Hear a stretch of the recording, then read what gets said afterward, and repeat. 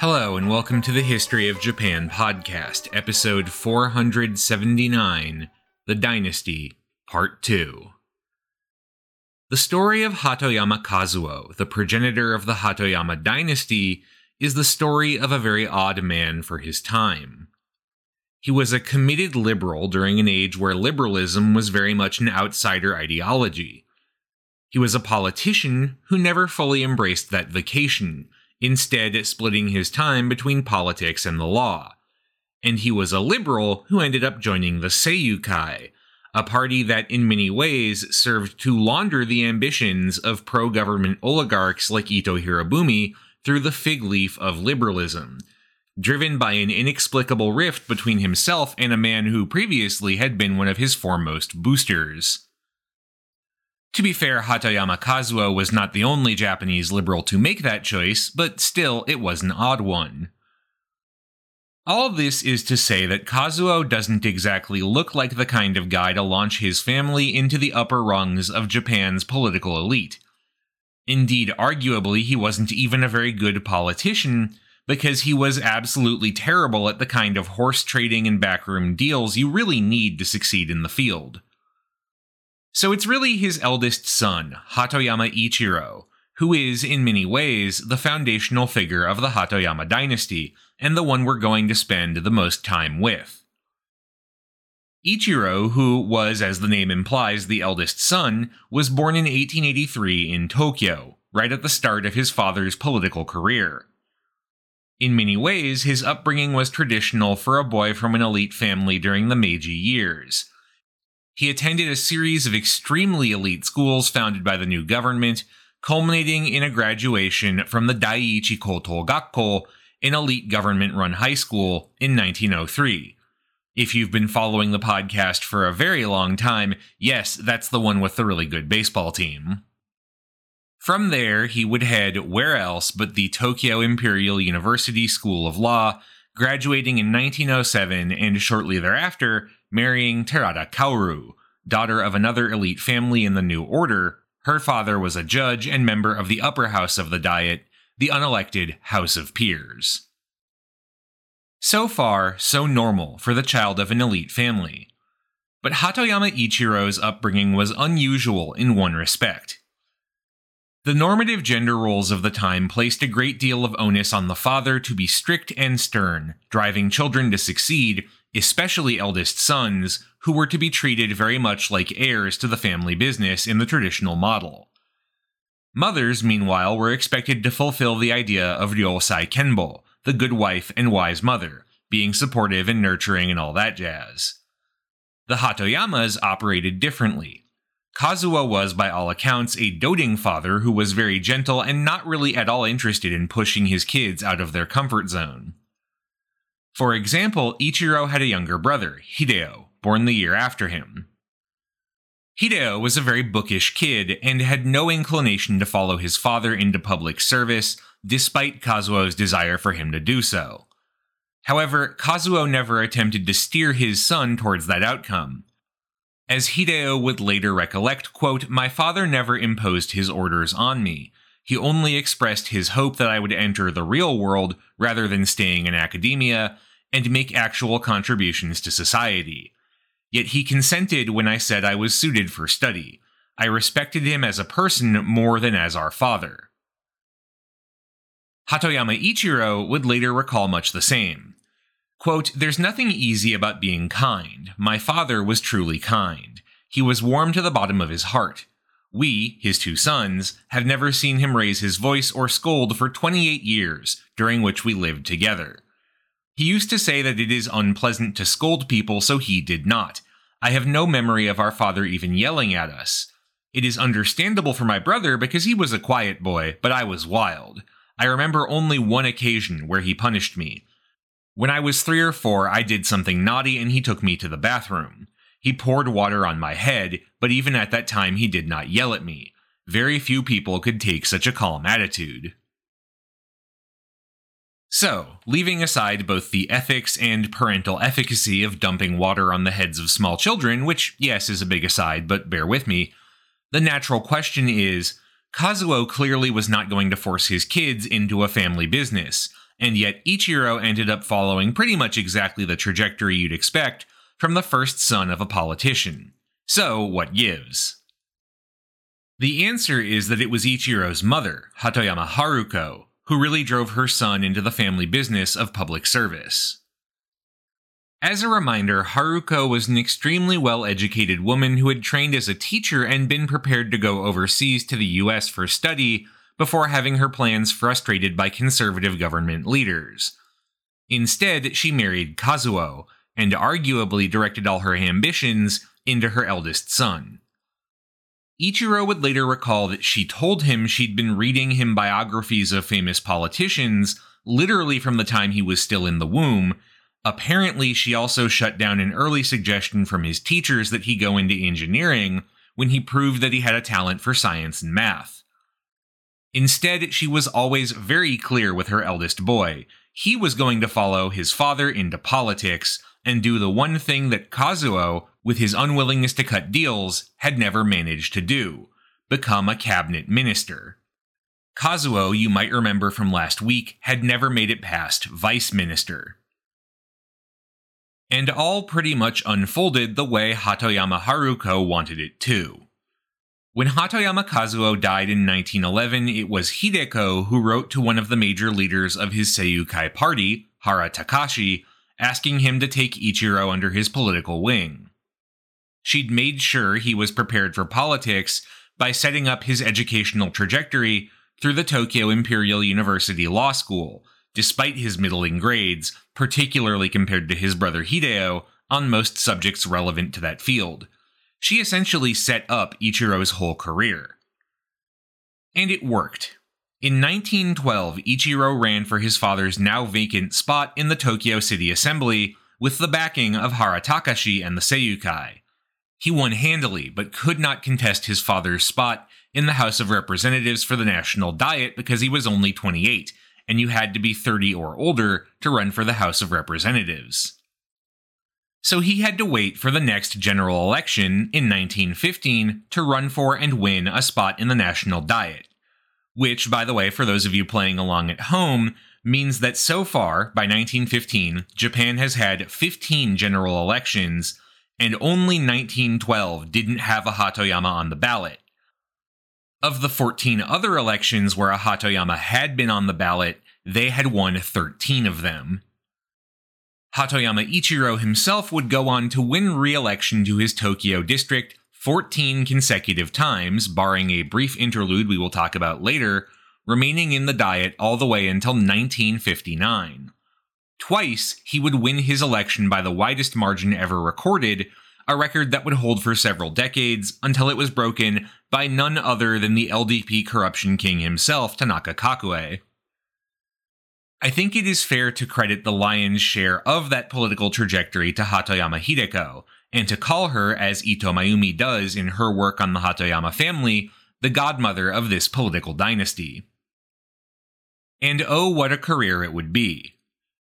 In addition to winning 15 total general elections, Hatoyama Ichiro would eventually become one of the biggest names in Japanese politics. In part, this was because he had inherited from his father a talent for getting people to genuinely like him as a person. Ito Mayumi relates an anecdote from the 1920s where Hatoyama diffused a public critic of his, a Chinese resident of Japan, by going to his house, a pretty substantial concession of status, as making a house call is something you do for a social superior. Once he was there, he offered the man a bottle of booze he'd received from the Chinese warlord Zhang Zuolin. Over the course of drinking the bottle, the two became fast friends. Hatoyama, simply put, knew how to work people, and in a field like politics where popularity is so much a part of the practice, knowing how to work people is, well, most of the work. I think it is fair to call him more politically savvy than his father, and that, combined with his status as the political protege of Hara Takashi, led to a meteoric rise for this young man. You see, if the name Hara Takashi sounds familiar, it's because he's the first real democratically elected prime minister in Japanese history. While Okuma Shigenobu had gotten the job in 1898, thanks to the massive supermajority of his Ken Seito, and the electoral rebuke the government received at the polls, that had been a one-off concession by the emperor and his advisors.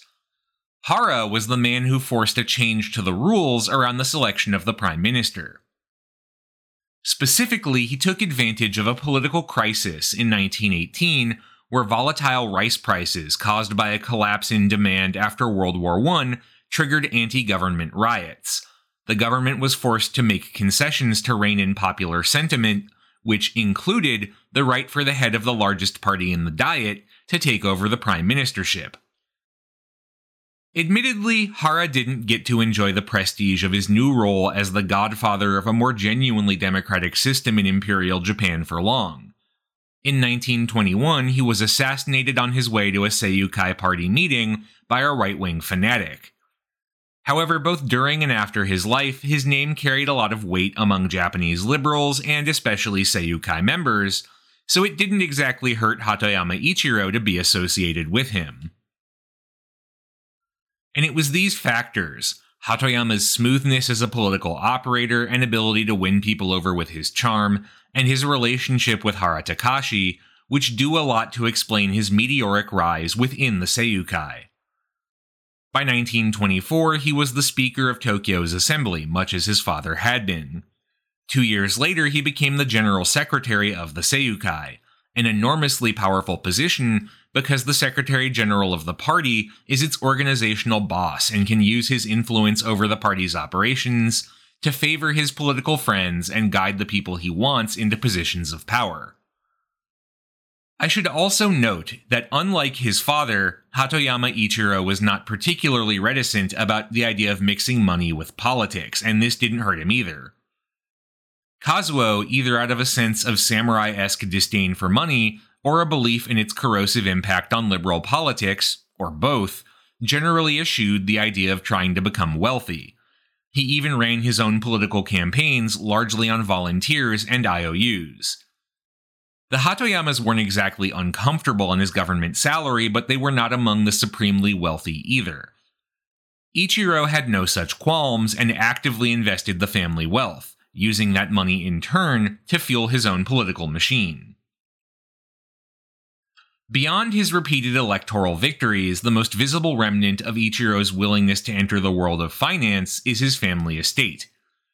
After his birth home was destroyed in the Great Kanto earthquake of 1923, he rebuilt on the 1.1-acre lot he'd inherited from his father. You can still see the result today. The Hatoyama Kaikan, or Hatoyama Hall, is in the Otowa neighborhood of Tokyo, northwest of the Imperial Palace. It is a very striking example of early 20th century elite architecture in Japan, but more indicative of its legacy, I think, is that in Ichiro's heyday, it was nicknamed the Otowa Goten, or Otowa Palace. To be fair, Hatoyama Ichiro was not the only politician to do this. Indeed, money-driven politics became an increasing issue over the course of 20th century history in Japan. In addition to investing, many politicians during the pre-war period took money from the zaibatsu, the major economic conglomerates that dominated Japan's economy, in exchange for political favors. In a pattern familiar to pretty much any observer of electoral politics, the zaibatsu would give gifts to politicians for their re-election, and in exchange, said politicians just so happened to vote for policies that favored the zaibatsu. One of the major factors that led to the masses of Japan turning against the liberal political parties and democracy in general was actually the sense the parties were hopelessly tainted by their close political relationship with the zaibatsu. I was unable to find much out about Hatoyama Ichiro's specific relationship with the zaibatsu, but it wouldn't surprise me if he had one, certainly. He was implicated in one of the great scandals of the 1930s, the Teijin incident, where a group of investors were accused of illegally manipulating stock prices to make money off their purchase of shares in Teijin, a textile firm. However, that whole scandal proved to be a frame-up. Episodes 323 and 324 go into more details if you want them. All of which is to say that Hatoyama Ichiro certainly did play the game of money-power politics, but so far as I know, didn't break any rules or do anything that was atypical for politicians of his time period. How you feel about that is, of course, up to you. Hatoyama Ichiro was also in a bit of an odd position because of the makeup of the Seiyukai in general. Remember, the Seiyukai had emerged as a party out of a merger between Itagaki Taisuke's old Jiuto, or Liberal Party, which had been a major force of the anti-government opposition in the late 1800s, with supporters of the conservative oligarchic movement.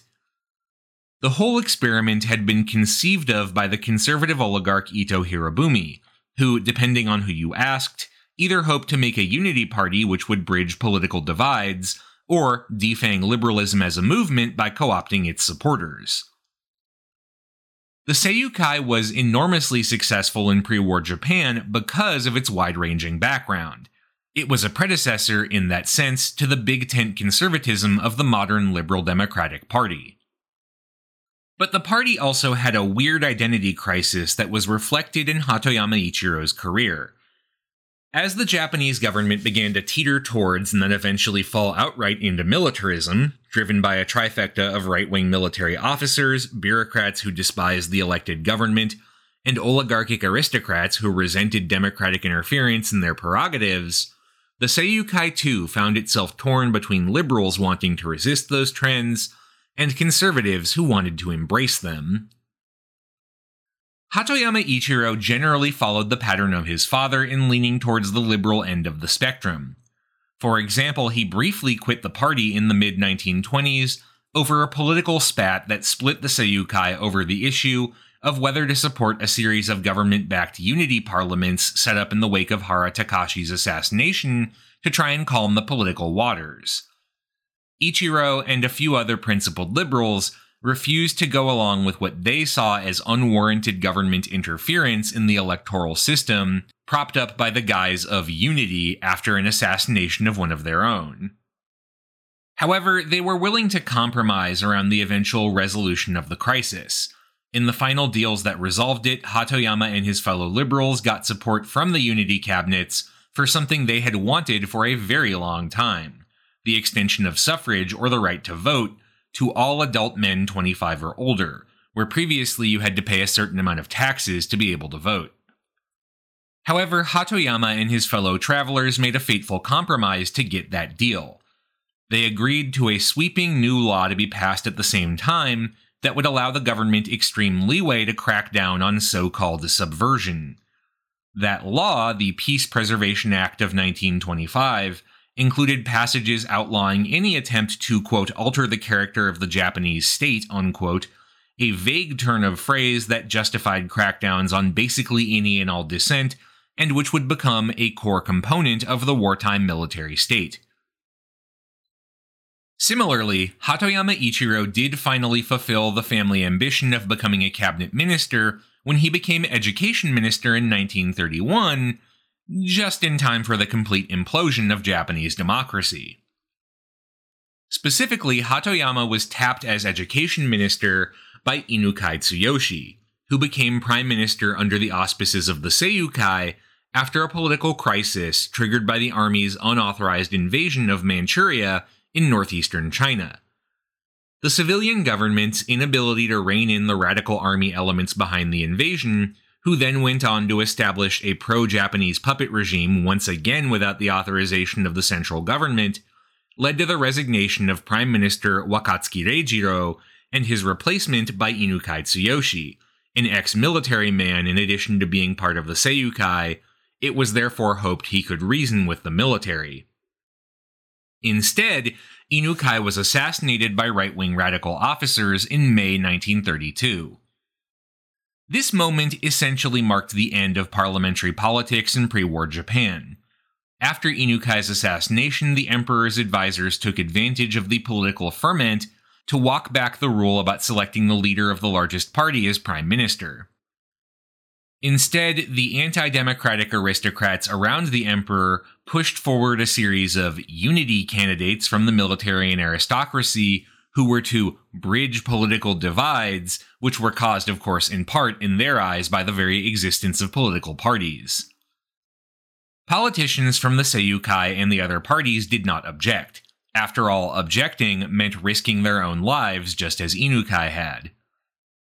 However, sitting cabinet ministers like Hatoyama Ichiro also had to make a choice. Would they stay on and serve in the cabinets of these new governments, or would they quit in protest? Ichiro chose to stay, and that proved to be a pretty important and formative choice down the line, once again compromising in exchange for access to the halls of power. His time as education minister in the early 1930s would see him wrapped up in the increasingly anti-democratic politics of the time as a result. For example, Hatoyama Ichiro was on the front lines of what was euphemistically known as the Takigawa Incident of 1933, a moment which would come to haunt his political career going forward. The Takigawa in question was Takigawa Yukitoki, a professor of law at Kyoto Imperial University. In the wake of Prime Minister Inukai's assassination in 1932, the subsequent unity governments dominated by the military began to push for reconciliation by removing views that were, in their eyes, helping to drive all this dissent and tearing Japan apart. The people doing this, notably, were not the ultra-rightists who were actually, killing people, but instead anyone who was questioning the kokutai, the national essence of Japan as embodied by the emperor. In that spirit, Ichiro came under pressure as education minister to crack down on unorthodox educators, education being one of the last bastions of both liberal and leftist sentiment in the lead-up to World War II. In particular, the Education Ministry had the power to approve textbooks used at all levels of education, and Hatoyama Ichiro eventually caved in on demands to ban a criminal law textbook that Professor Takigawa had published. Apparently, Takigawa's claims that some form of criminal deviancy had social roots were Marxist, and so Hatoyama announced that Takigawa's textbook was banned and that he was being suspended. He also requested that the university president, Konishi Shigenao, fire Takigawa. Konishi refused to do so. The decision led to all of the other 39 members of the law faculty at Kyoto Imperial University resigning, as well as massive student protests and boycotts of classes. The whole thing ended only when Hatoyama stepped in once again to go over Konishi's head and fire Takigawa directly. Hatoyama Ichiro would later claim that this and other moments where he clamped down on dissent as education minister, such as firing a bunch of dissident secondary school teachers in Nagano Prefecture, were due to pressure from the military. Certainly they do not fit his politics as they are commonly understood. But the fact remains that he could have resigned as education minister rather than going ahead with policies he disagreed with, and he chose not to. In 1934, Hatoyama did decide to give up his role as education minister, and from this point on did become more overt in his protests against militarism. For example, in January 1936, he wrote an article for the prestigious Chuo Koron magazine, where he said, quote, "I feel as if I am a bystander of politics. Liberalism and parliamentarianism are being pushed back by dictatorial forces. It might be advantageous for politicians to go along with the current trend rather than challenging it. However, I cannot ingratiate myself with the military as others do. I believe in the philosophy that one should realize self-actualization according to self-imposed rules, rejecting the intervention of others. It is very dangerous for the Japanese to try and imitate Hitler and Mussolini. It is human nature to seek freedom, and it is a mistake to oppress it." That specific piece, by the way, put him on the kill list for the fascist officers of the Japanese military who unsuccessfully attempted a coup the very next month, though they were unable to locate him before the coup was suppressed. To his credit, that news did not deter Hatoyama. In December of the very same year, he wrote in a similar vein for Kaizo, another magazine, that, quote, "The forces of fascism are suppressing party politics, limiting the power of parliament and rejecting cabinets formed by the political parties. Nevertheless, party politics is not dead and will re-emerge." This more aggressive stance against the military government, which by this point was pretty openly opposed to parliamentary government even if the Diet itself remained in operation, put Hatoyama on the political outs. He did become the acting president of the Seiyukai by 1936, but despite the party's majority in the parliament on paper, the constitution didn't require the party to be included in the cabinet, so functionally it didn't really matter. By 1940, the party itself, and every other political party which hadn't already been outlawed because it was opposed to the national essence of the country, was dissolved and forced to merge into the Taisei Yoksankai, or Imperial Rule Assistance Association. It is to Hatoyama's credit that he refused to participate in what was, by the admission of the IRAA's own founders, an attempt to create a national party along the lines of the Nazis or Italian fascists. And it's a testament to his political talents that he still managed to win re-election as an independent in the 1942 general election during the war years, when only independents and IRAA members were allowed to run for office. This despite the fact that several of his supporters, as well as Hatoyama Ichiro himself, were detained during the lead-up to the election on suspicion of anti-government activity, though so far as I know, no charges were actually filed. Still, during the war years, he, and really all elected politicians, were very much on the sidelines of politics, so we're going to leave him for a bit to talk quickly about his personal life. As I mentioned at the very start of the episode, Hatoyama Ichiro was married before his political career even began, to Hatoyama Kaoru, née Terada, the daughter of another political family, though her father was a judge, not a politician. By all accounts, it was a fairly happy marriage, though that may have been because Kaoru was more or less chosen for the role by Ichiro's mother. Hatoyama Haruko knew of the girl from a young age. They were distantly related, as Kaoru's mother was Haruko's niece. Haruko apparently saw something in the kid because when the young girl's mother died, Haruko took her in, and eventually began to groom her as both a potential political wife for Ichiro and an heir to her own work. After Kazuo's death, Haruko had become very involved in Kyoritsu Women's University, a private university in Tokyo founded as a part of a growing push for women's education. Eventually she would become its headmistress. Hatoyama Kaoru would eventually succeed her in that role, and of course would end up marrying Ichiro. The couple had 6 children, 5 daughters and 1 son. The 5 daughters were Yuriko, Reiko, Setsuko, Keiko, and Nobuko. And, profoundly confusingly, their one son was Hatoyama Ichiro, a name I am going to do my best to enunciate as clearly as possible to distinguish him from his father, Hatoyama Ichiro. Also, I'm going to probably try and insert some seniors and juniors in there just for clarity.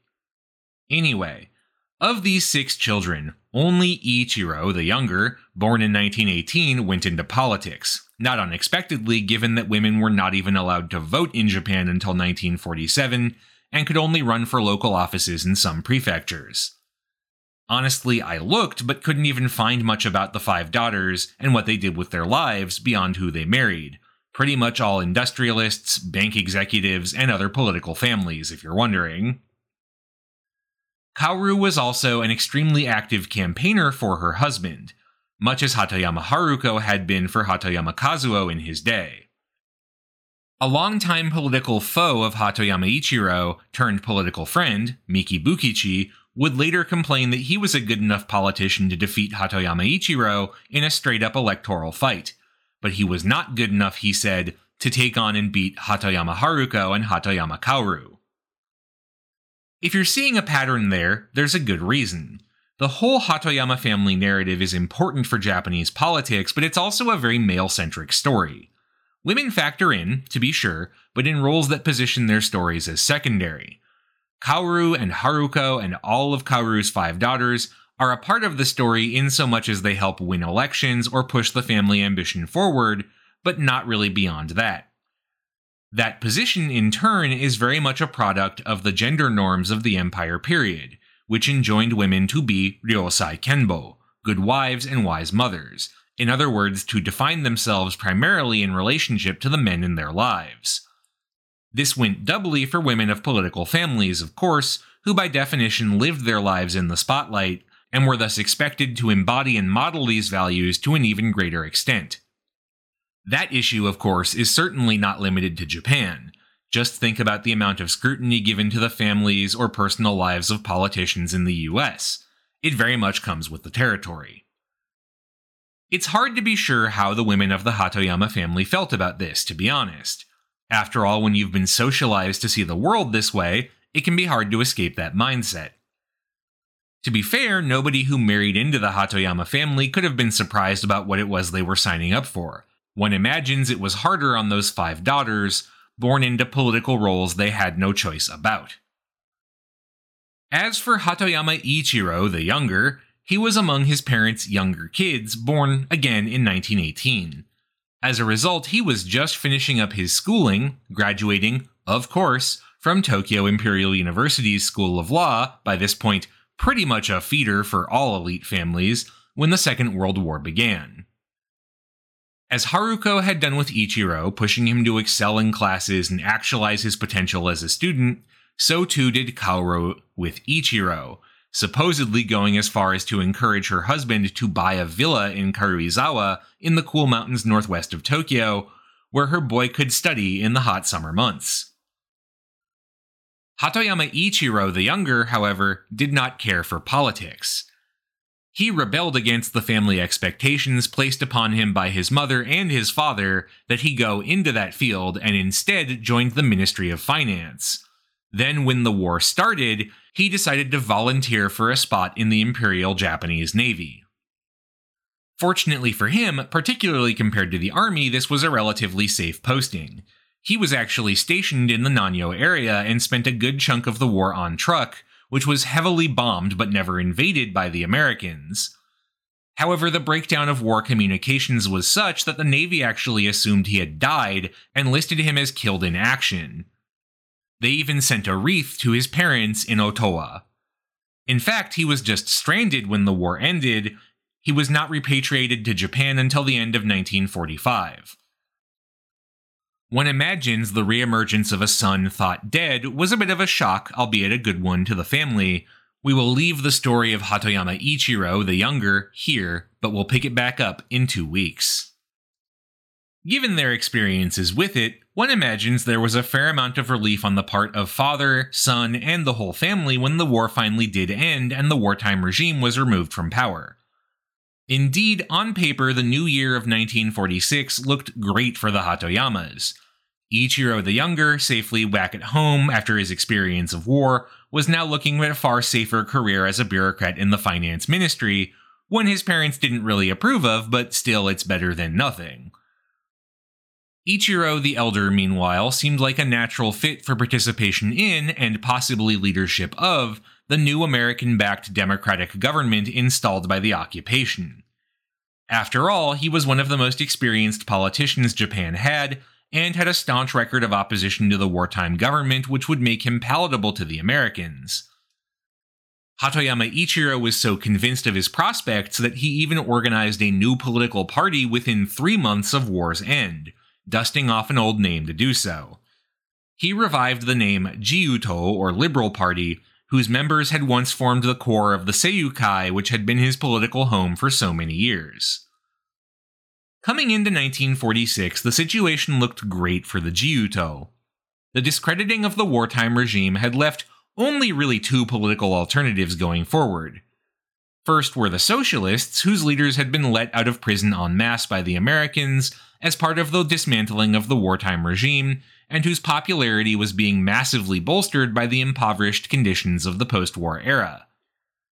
The others were liberals like Hatoyama himself, whose ideas were after all based on the foundational principles of the US and United Kingdom, and hadn't the superiority of those principles just been proven in more or less the most decisive way they could be?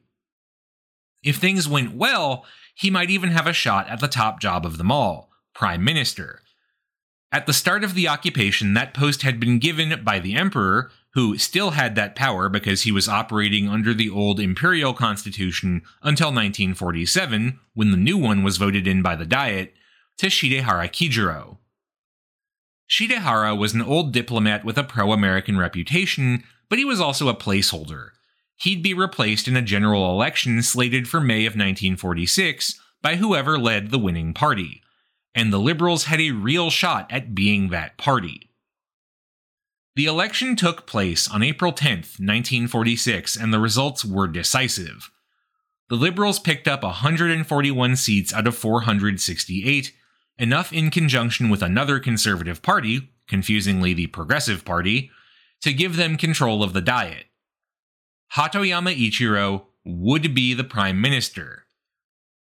Or at least it looked that way, until a proclamation came down from the Occupation General Headquarters, ensconced in the Daiichi Seimei building in Tokyo overlooking the Imperial Palace, on May 4th, 1946.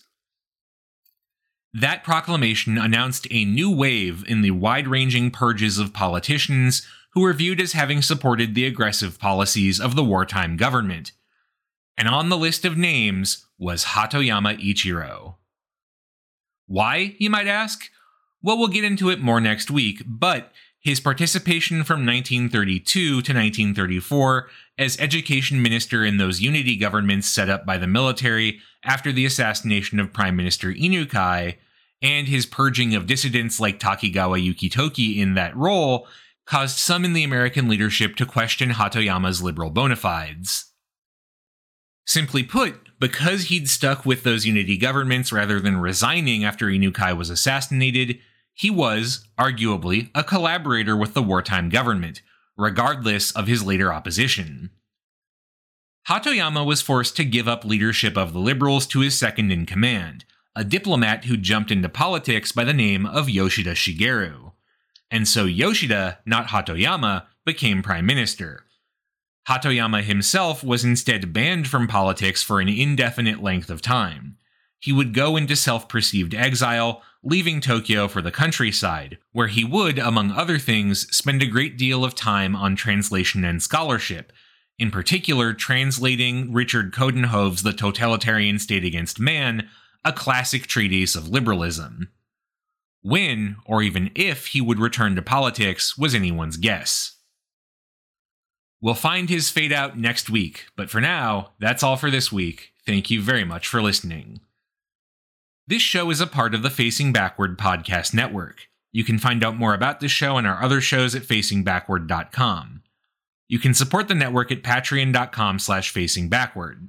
Special thanks to those who have given at our shoutout tier: Jan Leonard, Stephen Elkins, Martin Oliveira, Clark Canning, Ian Kellett, Matt Haynes, Jackie Frostocker, Monkey Sack, Alayla McCulloch, Karen Murphy, Peter Wales, Robert Prine, William, Arno, Jonas Brandis, Nicholas Kroll, Jerry Spinrad, Jared Stevens, Jeffrey Dwork, Stefan Hrushka, Joshua Kane, Robbie and Cat, Jacob Key, Aaron Finkbeiner, A House is a Perfectly Cromulent Mascot, and The Fish I Catch Are Rhodes Scholars, compared to Samuel Alito, Schmuck. Special thanks also to new patron Lee for donating to the History of Japan Patreon. Thanks again for listening, and I'll see you next week for Part 3.